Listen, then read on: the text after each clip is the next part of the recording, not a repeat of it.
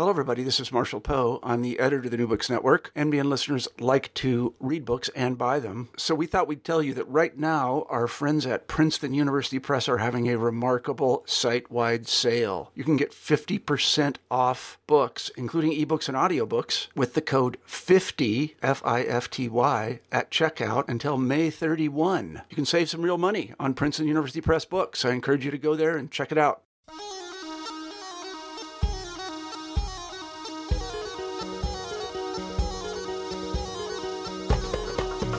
I spent much of last summer in London doing research, and it took me a while to realize that something about my routine wasn't quite right. I left my work at the British Library, and my days were filled with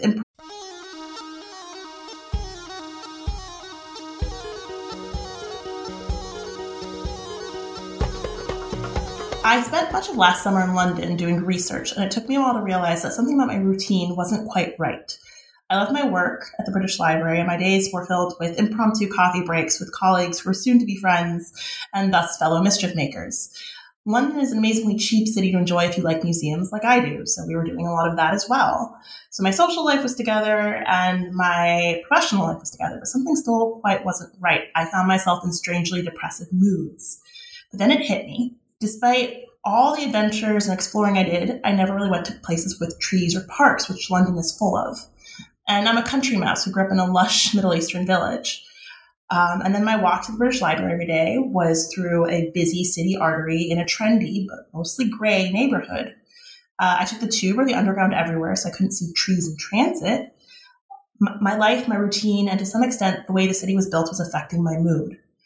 So on that same note, how cities affect our psychologies, we're talking to someone who weaves urban history with the history of emotions. Cairo and Berlin at the turn of the century, the 19th and 20th, that is.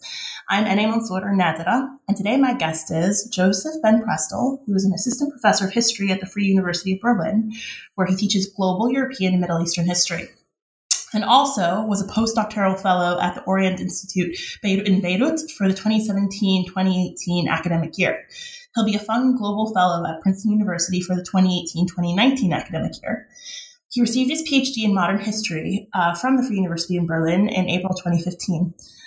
Before joining the same university's history department as professor, he held the position as a predoctoral researcher at the Center for the History of Emotions within Berlin's Max Planck Institute for Human Development. He is a co-founder and editor of the Global Urban History blog, which I encourage you to check out. It's an amazing blog, and it's how I came to know your work, actually, Joseph. And he is the author of many articles and a book, the subject of today's interview, Emotional Cities, Debates on Urban Change in Berlin and Cairo, 1860 to 1910, out 2017 from Oxford University Press. Welcome to the podcast. Thanks very much for having me. Well, so here on New Books in Middle East Studies, we often start with a biographical question. So what is your own intellectual history, so to speak? How did you come to history writing as a profession? Sure. So a long time ago, I began studying history, and I was lucky enough to have courses on global history. And I think this was very formative for me in the sense that this was a field that fascinated me, and it really helped my interest also in history that goes beyond Germany and Europe. And then in 2005, I happened to spend a summer in Lebanon, and I fell in love with Beirut. So out of this came kind of the idea that I wanted to focus more on the Middle East, and I wanted to learn more. So I started studying Arabic. I picked courses on the history of the Middle East. So since this point, I've been interested in, combining global history and kind of the relations between Europe and the Middle East. And then as I went along in my studies, kind of accidentally, I stumbled upon different seminars on urban history. And in the beginning, I didn't have a specific interest in urban history, but through these classes, one of them was, for example, on the history of New York in the 20th century. Another one was on the history of Middle Eastern cities. Through these classes, I really became interested in urban history, and this made me think about kind of the combination of global and urban history. So out of my studies came this interest in trying to combine global and urban history, and thinking about the histories of Europe and Middle East and the Middle East as they relate to each other when we think about cities. So what intrigued me about your book and what made me pick it up was that it was a comparative study, and that's quite unique in contemporary history writing. So I suppose my question is, what brought you to Cairo and Berlin specifically, and what made you seek to put them into conversation with each other? So in urban history, there's a number of studies that we could maybe call biographies of cities. So a lot of books actually focus on a single city. You have a monograph, for example, on Paris or on Cairo or on Beirut. But as I came kind of also from this global history background, I was very early on kind of interested in how these different histories of different cities relate to each other. And I think this, made me think about ways of comparing cities. And if we actually look at, also these urban biographies, there are a lot of ideas and concepts and narratives that are used that are actually from the get-go informed by comparative observations. So we read about, urban modernity, for example. We read about Paris as the capital of modernity, or, an older concept that has kind of now disappeared, but is still kind of lingers on is, the concept of the Islamic city. And all of these observations are based on comparative observations. So what made me compare Berlin and Cairo was that I wanted to examine kind of the argument that the urban histories of Europe and the Middle East in the 19th century, specifically in the second half of the 19th century, are different. And often in urban history, there are these kind of containers of different urban histories of different world regions. So we would get, an urban history of Europe. We would get an urban history of the Middle East, or an urban history of, South Asia. So what I'm trying to do in the book is to think about these containers, specifically Europe and the Middle East, through a comparison of Berlin and Cairo, and really try to think what happens if we actually compare two cities that are often seen as being separate, as kind of belonging to two separate historiographies, namely the European and the Middle Eastern one. And this made me compare these two cities, and kind of through this comparison to question whether these are really two separate stories. What I actually really enjoyed about it was, I think your use of both cities really demonstrated to me that urban history isn't just the history of architecture, which was always my assumption going in. But in this book, you sort of, again, can see how the cities impact the way people think, and the ways urbanization or being in an urban setting can have a similar but often different effect on different populations. So I sort of want to ask you about the state of the field right now. What possibilities exist for the history of cities in contemporary history writing, and what sort of trends are you really excited about?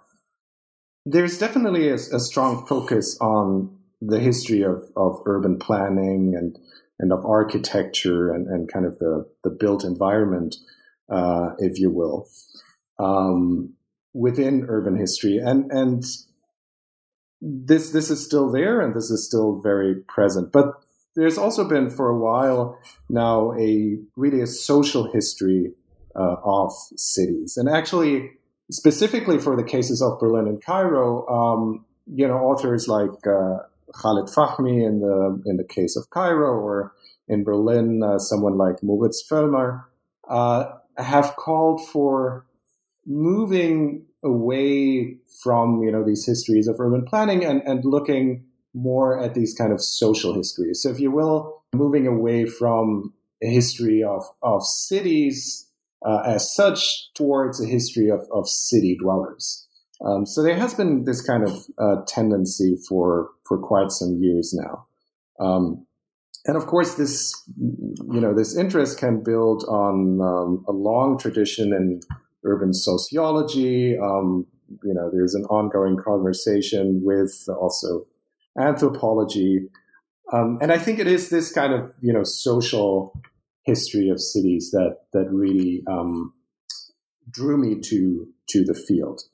And one of the things that I think is quite exciting there is that urban history allows you to look at very concrete spaces and really actors on the ground, but to combine this kind of perspective with larger questions.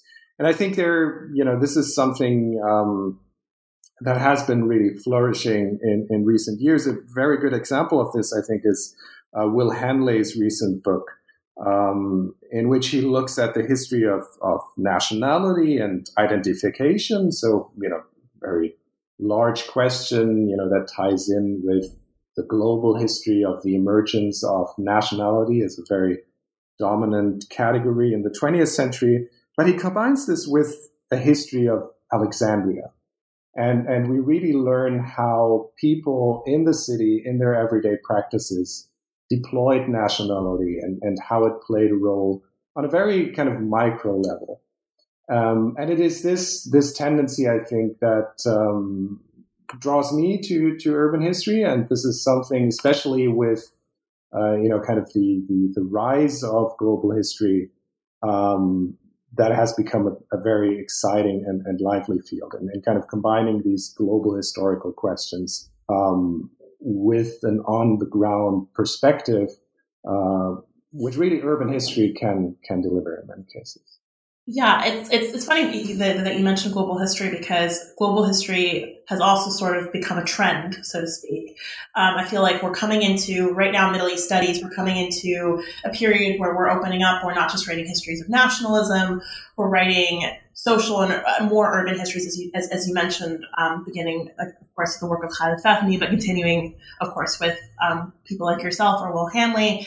But we're also coming into a period where we're seeing more global histories being written about the Middle East, such as Tufoul Abu Hudayb's recent book, A Taste for Home, has elements of global history. Sudesh Shaykh's work also has elements of global history. But one thing that's always sort of at the back of my mind, and this is just because the naysayers about global history have been so loud, and I identify as a global historian, is that global history is trendy, that it will sort of fall out of popularity soon. Isn't world history just global history? I open my email every now and then, and there's all these listservs that I'm on, these professional history writing listservs, and there's just these fights about what global history is, whether or not it's world history, what the history of Western civilization is. So what's your take on this? Is global history just trendy? And this is, of course, your book is oriented as a global history. What forms of global history are useful, and how would you define global history? Yeah, I absolutely agree. I mean, it has been one of the big trends in the historical profession in the last couple of years, and that, of course, also comes with its pitfalls.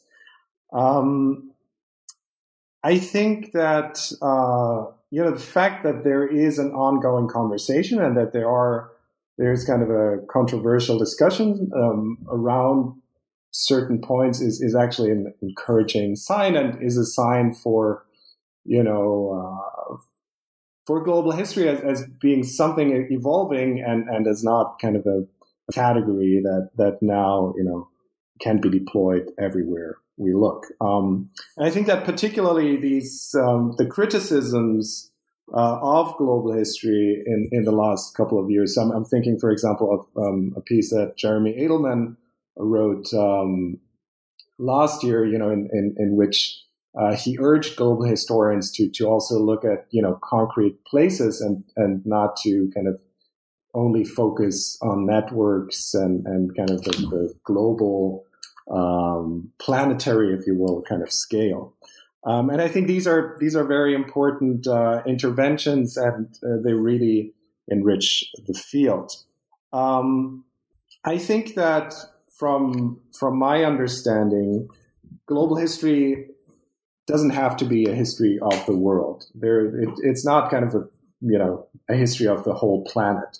But global history, as I mentioned already with the example of Will Hanley's book, can also focus on a very small and kind of concrete place and try to look at larger questions that have potentially kind of a global, refer to global structures, but look at these questions in a very small setting.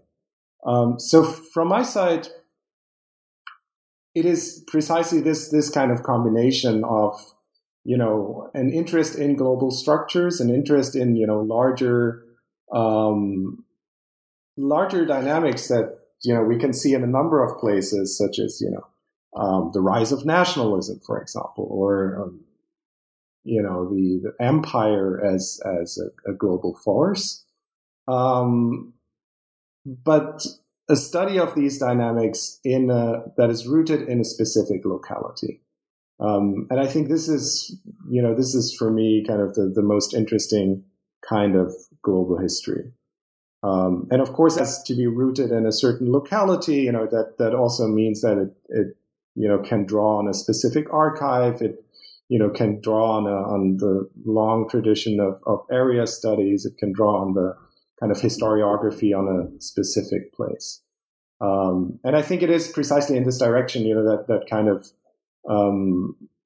interventions in the last couple of years have strengthened global history and might help to, move away from the idea that once you do global history, you have to do the history of the whole world. Yeah, I completely agree, partially because, again, I identify as a global historian, but I think a lot of what I do, I work on one or two languages. I don't necessarily incorporate all these different languages in, but I also look at how, so I work on Arabic newspapers in the Institution of Arabic Newspaper Writing, and I think one thing that has to be acknowledged is, of course, there are networks to be seen and to be studied. And you mentioned the example of Jeremy Edelman's work, but there's also something to be said about global influences and global perspectives, and those being ingested and espoused and reiterated in different ways. And then, of course, I mentioned the work of Tful Abu Hudayb, who looks at Beirut as a city. She's also someone who works in sort of urban history, but specifically the social history and the idea of the home. But she looks at how global forces change Beirut. And again, the same with Suruth Shayef's work, which also looks at Beirut. To switch gears for a second. So as much as I enjoy talking about global history, one thing I enjoyed about your book is that you demonstrate, and I guess there's a bit of global history in what I'm about to say, how morality and emotions are intertwined in both Beirut and in Cairo. So what exactly is the relationship, as you see it, between morality and emotions? Because it seems very intuitive that our emotions are tied into how we act morally or how morality is seen. But how is it played out in both cities? So there's a longer history to, the association of emotions and morality in both places. But during the second half of the 19th century, the relation between morality and emotions becomes a more pressing issue, mostly due to two dynamics that we can observe in the two cities. So one of them is urban change. So we can observe in Berlin and Cairo that, these cities change tremendously. There's population growth, there are new neighborhoods, there's kind of the economic restructuring, new jobs that we can observe in these two cities. A number of changes really that transform these two settings. And for contemporaries, and this is kind of at the core of my book, for contemporaries, these changes affect emotions, and, transform them, if you will. So for this reason, this longer association between emotions and morality, becomes more pressing because something is changing. And for these contemporaries, the transformation of emotions, brings these questions about morality to the fore as well. The second dynamic that is important in this context is kind of the rise of the natural sciences and, findings about emotions in the natural sciences. So, for example, there are certain findings in, physiology and thermodynamics that, for a number of contemporaries, raise new issues about emotions. And this is really, not just in a purely scientific discourse, if you will, but, since you mentioned periodicals earlier, periodicals are a great source to see how, these debates about emotions really emerge towards the end of the century. So, you would find, for example, people writing letters to, a magazine like Al-Hilal, asking, what is love? Is it kind of a natural thing? Is it, if you will, a natural force, or is it something ideal? Is it more of a social convention? And these are debates that are very similar in the two places. So what I'm trying to say with this is that the connection between emotions and morality that has a longer history begins to shift during the second half of the 19th century. And the findings in the natural sciences indicate to contemporaries that emotions are rooted in the body, and that the body plays a very kind of prominent role when we think about emotions. So in a way, morality becomes more kind of anchored in the body through that. So when we think about emotions as being important for morality, and when we think about emotions as being a bodily phenomenon to a large extent, well, then morality has to do something with bodies.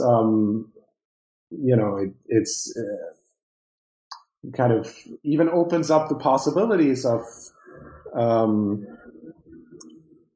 of training the body in a way that it becomes more moral. So this is something we see, for example, with the emergence of physical exercise in the two cities. That there is this idea of training your body, and that this doesn't have just an effect on on muscles and nerves, but it also has an effect on emotions and therefore on morality. So this longer history kind of changes, and the change of the cities and the findings in the natural sciences kind of make the relation between morality and emotions shift. What I really appreciated about different elements of what you just said is we can see the continuity and the rupture to our current day in the way that exercise or productivity, which are both things that are associated to some extent with cities, are still seen as moral goods. We're only just reaching a point in our culture where we're having conversations about whether or not self-care and health should always be touted as positive qualities. In this conversation, we forget if we come from specific contexts, just the American context, or these conversations have reverberations at different forms or parallels in different parts of the world. With exercise in particular, and you mentioned Wilson Jacobs' book. No, Wilson. Oh God, that out. Anyway. Another thing I appreciated about the book was that this was a history not specifically about gender, but it featured gender and women. That is to say, it wasn't a gender studies text, but it featured women to an equal extent as it did men. And I thought this was quite a progressive move, believe it or not, even though it's quite instinctive that women and men both occupy cities and are 50% of the population. But you featured both populations and you treated it very naturally. And in particular, the relationships between the genders and how women behave, it has an impact on how morality is seen, because often women are seen as a measure of society's, they're sort of society's morality barometer.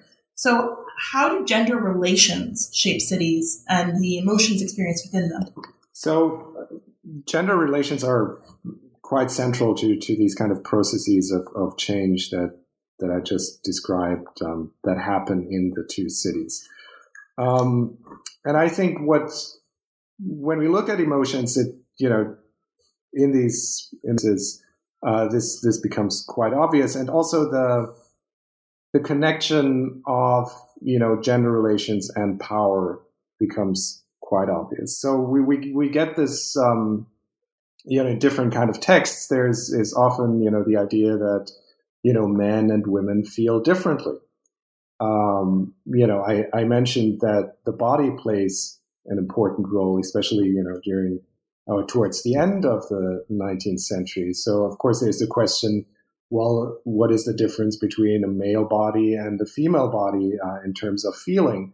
And I also mentioned sports and physical exercise, should women also participate in physical exercise? Should they kind of strengthen their body, et cetera, et cetera? So this kind of the importance of the gender difference is important, or is kind of obvious in a number of sources for that. And I really think that what this helps us to understand is that these debates are tied to concerns about power and tied to concerns about social distinction. So one way in which the argument of gender difference and emotions comes in these debates is really to exclude women, for example, from certain practices. But also to kind of, justify certain forms of social control. So in Berlin, for example, the debate about, there's a debate about an entertainment district around the Friedrichstraße, a central street in Berlin. And then very soon, contemporaries observed that there are single women on the street, in the evening. So this becomes a concern, and the police becomes active, and there's a strong policing of these women. So we see kind of the idea, that this entertainment district is destroying people's emotions. That it's too exciting, it's dangerous, it makes people nervous, etc., etc. We see how this is tied to also kind of a control of women, and a kind of an attempt to make sure that single women are not walking on the street. And of course, when we think of Cairo, and Liat Kozma has written this fantastic book on the policing of women.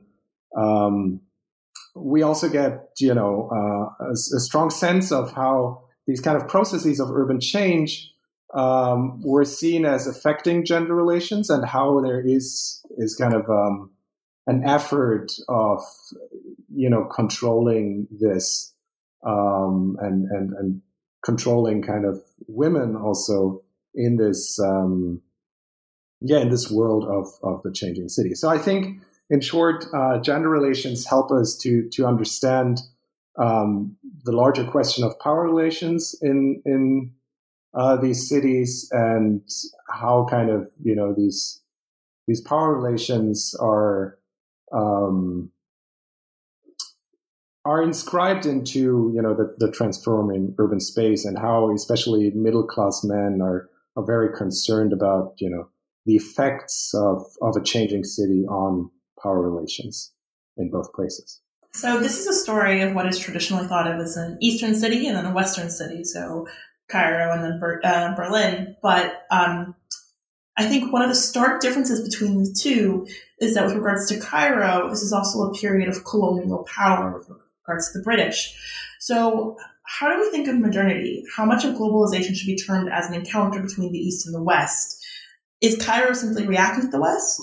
I do think that, colonialism is a central kind of difference, and it's a very important element of the story that I'm trying to tell in the book.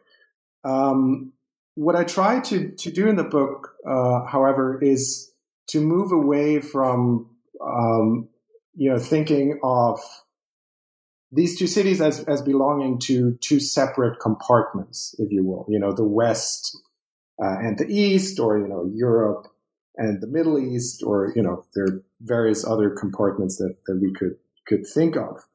And of course, what these compartments do, and I think here Cairo is, a prime example, is to think of, so if we use these compartments, it happens very easily that the result is a narrative of, a history of westernization, for example. I mean, this, people have written about this for Cairo, that, as Ismail starts to kind of redesign the city in the 1860s, this is the chapter of westernization of Cairo. And other authors, Adam Mestian, for example, have rightly criticized, this narrative, also the narrative of Paris on the Nile, and, various other ideas that come with it. So what I'm trying to do is to look at the two cities, not as being, the same, but outside of this lens of, the West and the East. This doesn't mean that, we have to discard kind of the category of colonialism or of empire or, any other specificities. They're quite important. But I think what it helps to do is to think about, for example, how these forces of empire or forces of capital affected both cities, Berlin and Cairo, in different ways. Of course, there are important power hierarchies that, we have to think about, of course, Berlin kind of itself being kind of the center of an empire, and Cairo, being, affected by the British and the Ottoman Empire, and not being kind of the center of an empire itself. But I think, if we think about how these kind of larger dynamics affect the two cities, we can also move away from ideas of, for example, of import or of copying. So one of the things, that this westernization story about Cairo did was that we think of certain changes that happened in Cairo as being a copy of something that had been done earlier in Paris, certain innovations in urban planning, for example, the building of boulevards and, of the Cairo Opera, et cetera, et cetera. And we can move away from this, lens of copying and really try to think, how is it that we see these similar dynamics in Berlin and Cairo? Because in these two cases, they don't spring from direct interaction. So there's very little kind of direct transfers between the cities, especially in comparison to other cases such as Paris and Cairo or Istanbul and Cairo. So what I'm trying to do in the book with this is move away from these kind of sealed compartments or boxes, and think of the history of these two cities as being relational, which doesn't mean that, we should move away from, categories of colonialism and empire, and also from looking at differences between these two places. Now, I want to note that your book does a particularly good job of noting what colonial populations do to the city of Cairo, which oftentimes oftentimes when people want to push back against the modernity narrative, often when they want to push back against the East-West dichotomy and this narrative of reaction to the West, what they do is they ignore the West completely, and a lot of excellent studies have suffered from this. But you're very careful, and you note sort of where foreign populations in the city are more present and how they affect the city. And their voices are there as well, because these cities are both sites of movement within themselves, but also movement to these cities. But I also tend to think of cities as within. There's also another way of thinking about cities. It's center and the periphery. And with urban history in particular, I think we think that it's simply the history of the city. But who's sort of excluded from urban history? Is it just those who don't live in what we think of as urban locales? Can we recover those voices? Is it difficult to find archives to do that particular work? Right. So in urban history, of course, we, on a very basic level, there's similar challenges as with other history writing. So,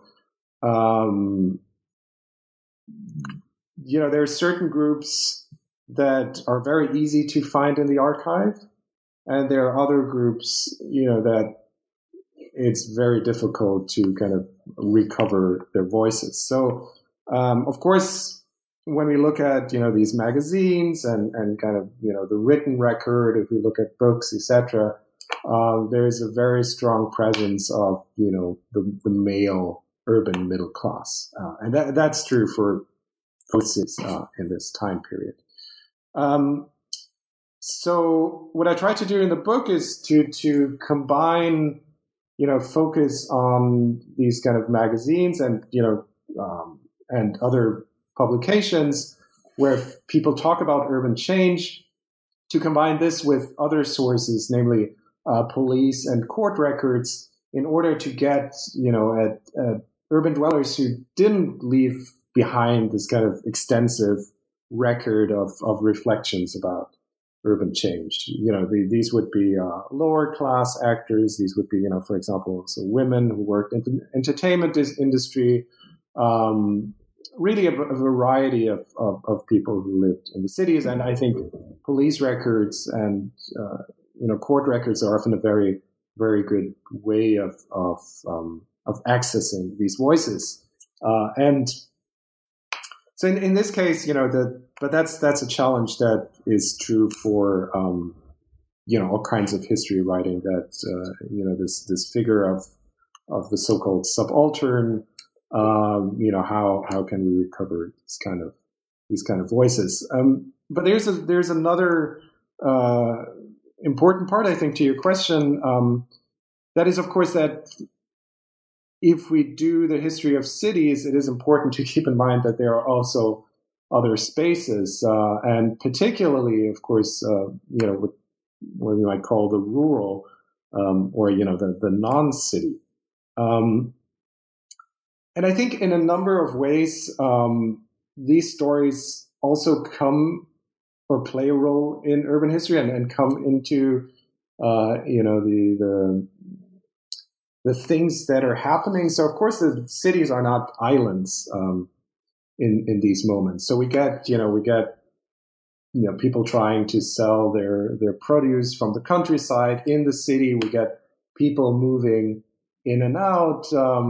There's a variety of actors that actually moves between the countryside and the city in Cairo as well as in Berlin. And these actors, pop up in the record. Actually, in both cases, for example, we also get the figure of the landholder, who comes into the city to these famous entertainment districts, to Aspakia or to the area of Friedrichstraße, and they spend a lot of money, but then they don't stay in the city, but they go back to their rural estates. So in that sense, these other stories from the non-city, if you will, they play a role and they come in. So I think it would be wrong to conceive of this, as kind of a dichotomy between urban and rural, but actually, there's quite a dynamic interaction between the two. And although this is, in a way, not the focus of the book, but I do think, that when we look at these records more closely, we'll see that, that there is this interaction and that it's not a strict dichotomy in which we should think about these two spaces. I think something else, and you pay quite a bit of attention to this in the book, complicates the idea of the city or the non-city and the rural and the urban, which is suburbs.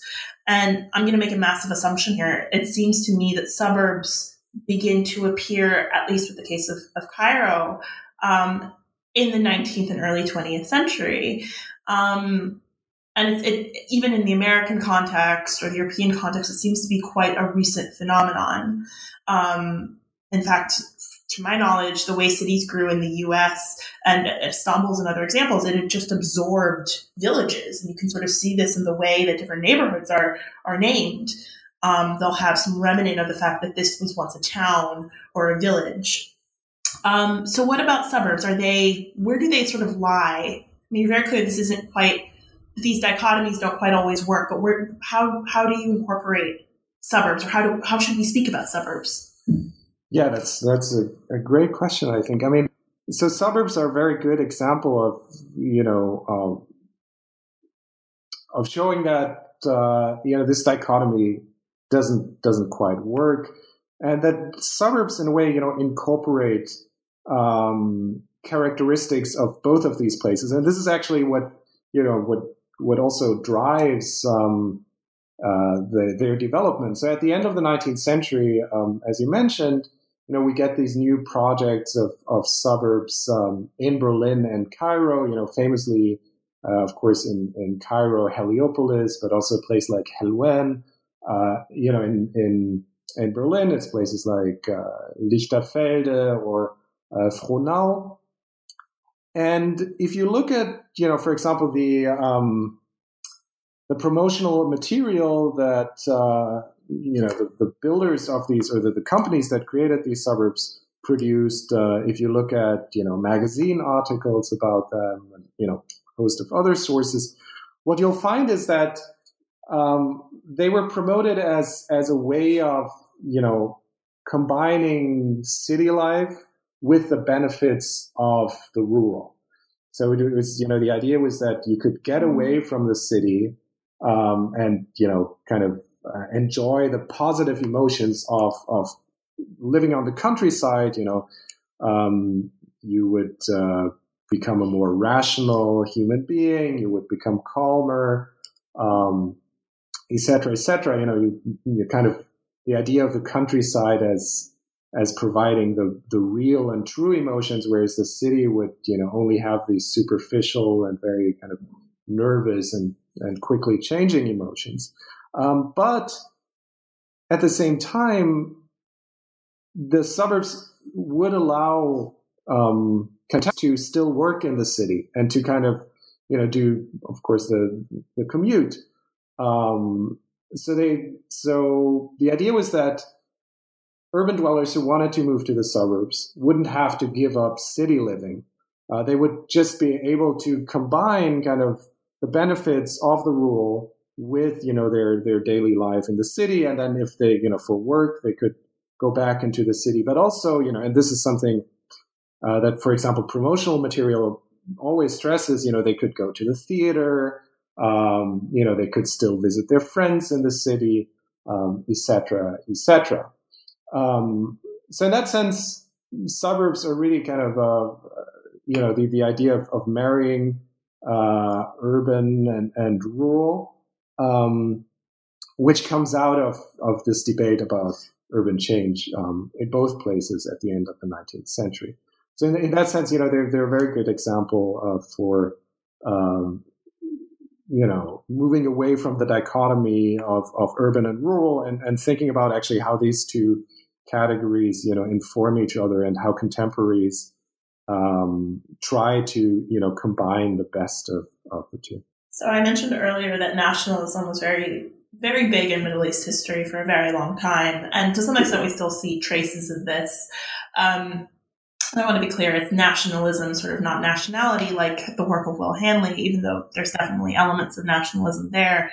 But I do have to ask, where does nationalism factor, if at all, into the history of both Cairo and Berlin?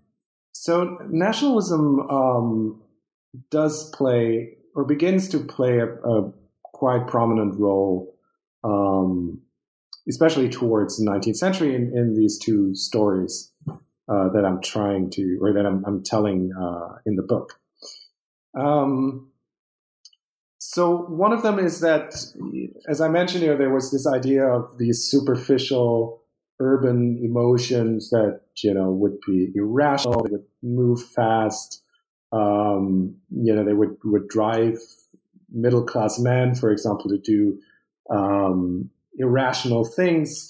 And what we can see in these publications is that the national movement in Egypt, but also authors in Germany who, were interested in the nation, argued that these emotions kind of hurt the nation, and they're in the German case, for example, they're un-German. So in a way, the city becomes a problem for nationalism because it is seen in both cases as being detrimental to the nation. So there's this fear of a decline, of a weakening of especially emotional men that would make it impossible, for example, in the Egyptian case, to overthrow colonialism. So there was a fear that all of these Orientalist stereotypes about irrational men, they wouldn't be true to begin with, but actually what would happen in a place like Aspakia would be that Egyptians would actually become irrational, and especially Egyptian men. So there's this relation, and when you look at, for example, some medical texts that were published in Cairo, there's also within the discussion of emotions, there's also, for example, the category of love for the nation, or Hubb al-Watan, that is discussed in this kind of context. And here again, suburbs are seen as kind of a cure to that, or are promoted as a cure to that. So you would find some authors, who would even make a link of saying, suburbs do not only provide a solution for these problematic emotions of urban dwellers, but through that they would help, to strengthen the nation, to usher in a reform that is needed for the German or the Egyptian nation to become strong again. You've mentioned repeatedly throughout this conversation the sources you used.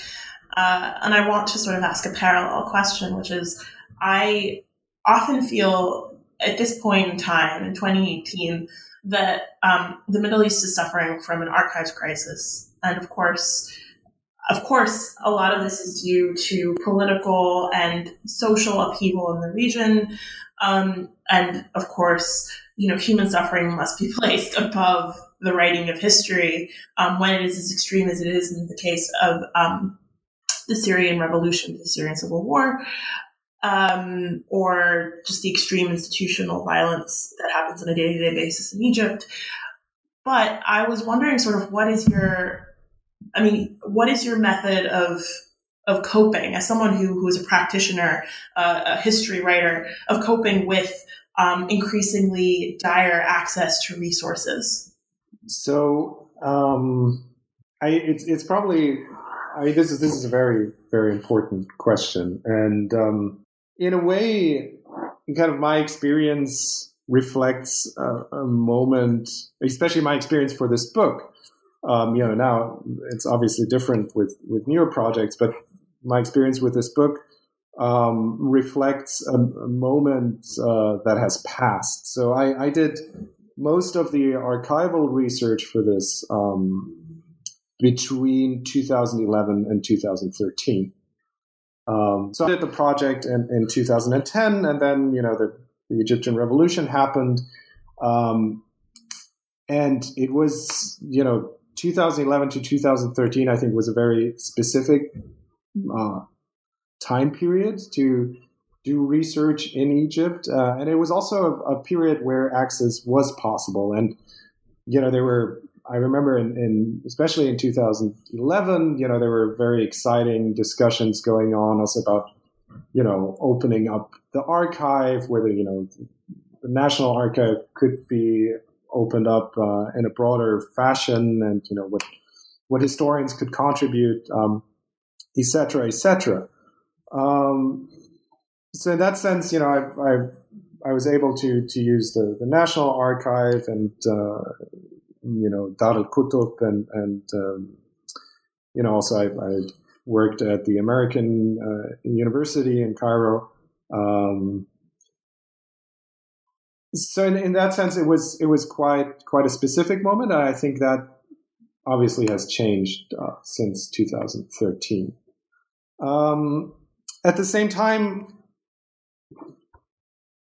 one of the things that my project also kind of struggled with, obviously, is when you do European and Middle Eastern history and try to combine the two, you're working with two very different archival situations, and here again, that is a challenge, and particularly when we think about global history, when we think about questions of access, and when we think about the importance of putting the history of different world regions, on in a comparative framework, we have to struggle with this question of very different archives and very different access policies. Having said that it's a difficult situation often, I think one of the things that also leads to is that people do actually quite creative things, and there are quite a number of initiatives that help to overcome that. So, for example, for my project, I used a database that Adam Mestian and Til Gralat is another person who's involved in that, have created the Jaraid database on Arabic periodicals, which is very helpful in kind of tracking down, places where I could find certain periodicals and, tracking down who, published what at which moment. And that is something that, you wouldn't find, for example, for the German context. And that's quite a, very creative and useful project. Another way in which, I was able to circumvent some of the difficulties of getting access to archives was using the consular court records in London, and also in Berlin and in Vienna. So the consular court records, that is a source that, for example, Joe Hanley has extensively, drawn on in his book. They often provide, court cases and police records, and individual cases from Cairo that you wouldn't otherwise kind of get, or they provide access to police records for the post 1880 period that are very difficult, if not impossible, to get hold of in Egypt. So it is a difficult situation. I think that at the same time, it creates these creative ways of managing and of exchange, which often help quite a lot. No, I absolutely agree. Partially because I think it also makes researchers a little bit more. It gives them a little bit more of a push to ask questions and to go places they normally wouldn't. To go and see if different legations or different unions have archives or different museums, and also to begin to question what an archive is. Is it always the national archives, as in the case of Egypt? Or if you ask around, is there someone who has Acacia documents? Is it going to, there's a really interesting dissertation that's being written by a PhD student named Annie Gall at Georgetown, where a lot of her sources, she's working on the history of food, she got from antique booksellers. And she looks at the margin notes, and I mean, it's just we do need to be pushed at the same time. So there's a sense of it being both a blessing and a curse. So on that same note, what are you currently working on? Can you give us a bit of a teaser? Any other projects in the lineup? Yeah, so I'm currently working on a project that is on a very different time period. So I leaped forward 100 years. And I'm working on the relations between the radical left in West Germany and Palestinian groups during the 1960s and 1970s. So in this project, I'm interested in, how these relations were created. There was, quite a lot of exchange happening, especially after the 1967 war. So I'm looking at kind of the emergence of these relations and how they were made, and from there, what kind of transfers came about from this kind of entangled history. Oh, that's so exciting, particularly because this is such a rich time to be working on different Palestinian political groups in the 60s and 70s, such as the PLO, for example. I mean, you have the Palestinian Liberation Organization, just because you have people like Tuful Abu Hudayb working on it, Jonathan Gribbets, to some extent, Francis Hasso. And then there was recently a documentary that was released using footage that was collected across the globe from the Palestine Film Unit. So it's just, it's interesting to see this chorus of voices growing on this particular issue. Well, I want to congratulate you on the new book and wish you the best of luck with upcoming projects. It is a really phenomenal book. Thank you very much. It was a pleasure to talk to you.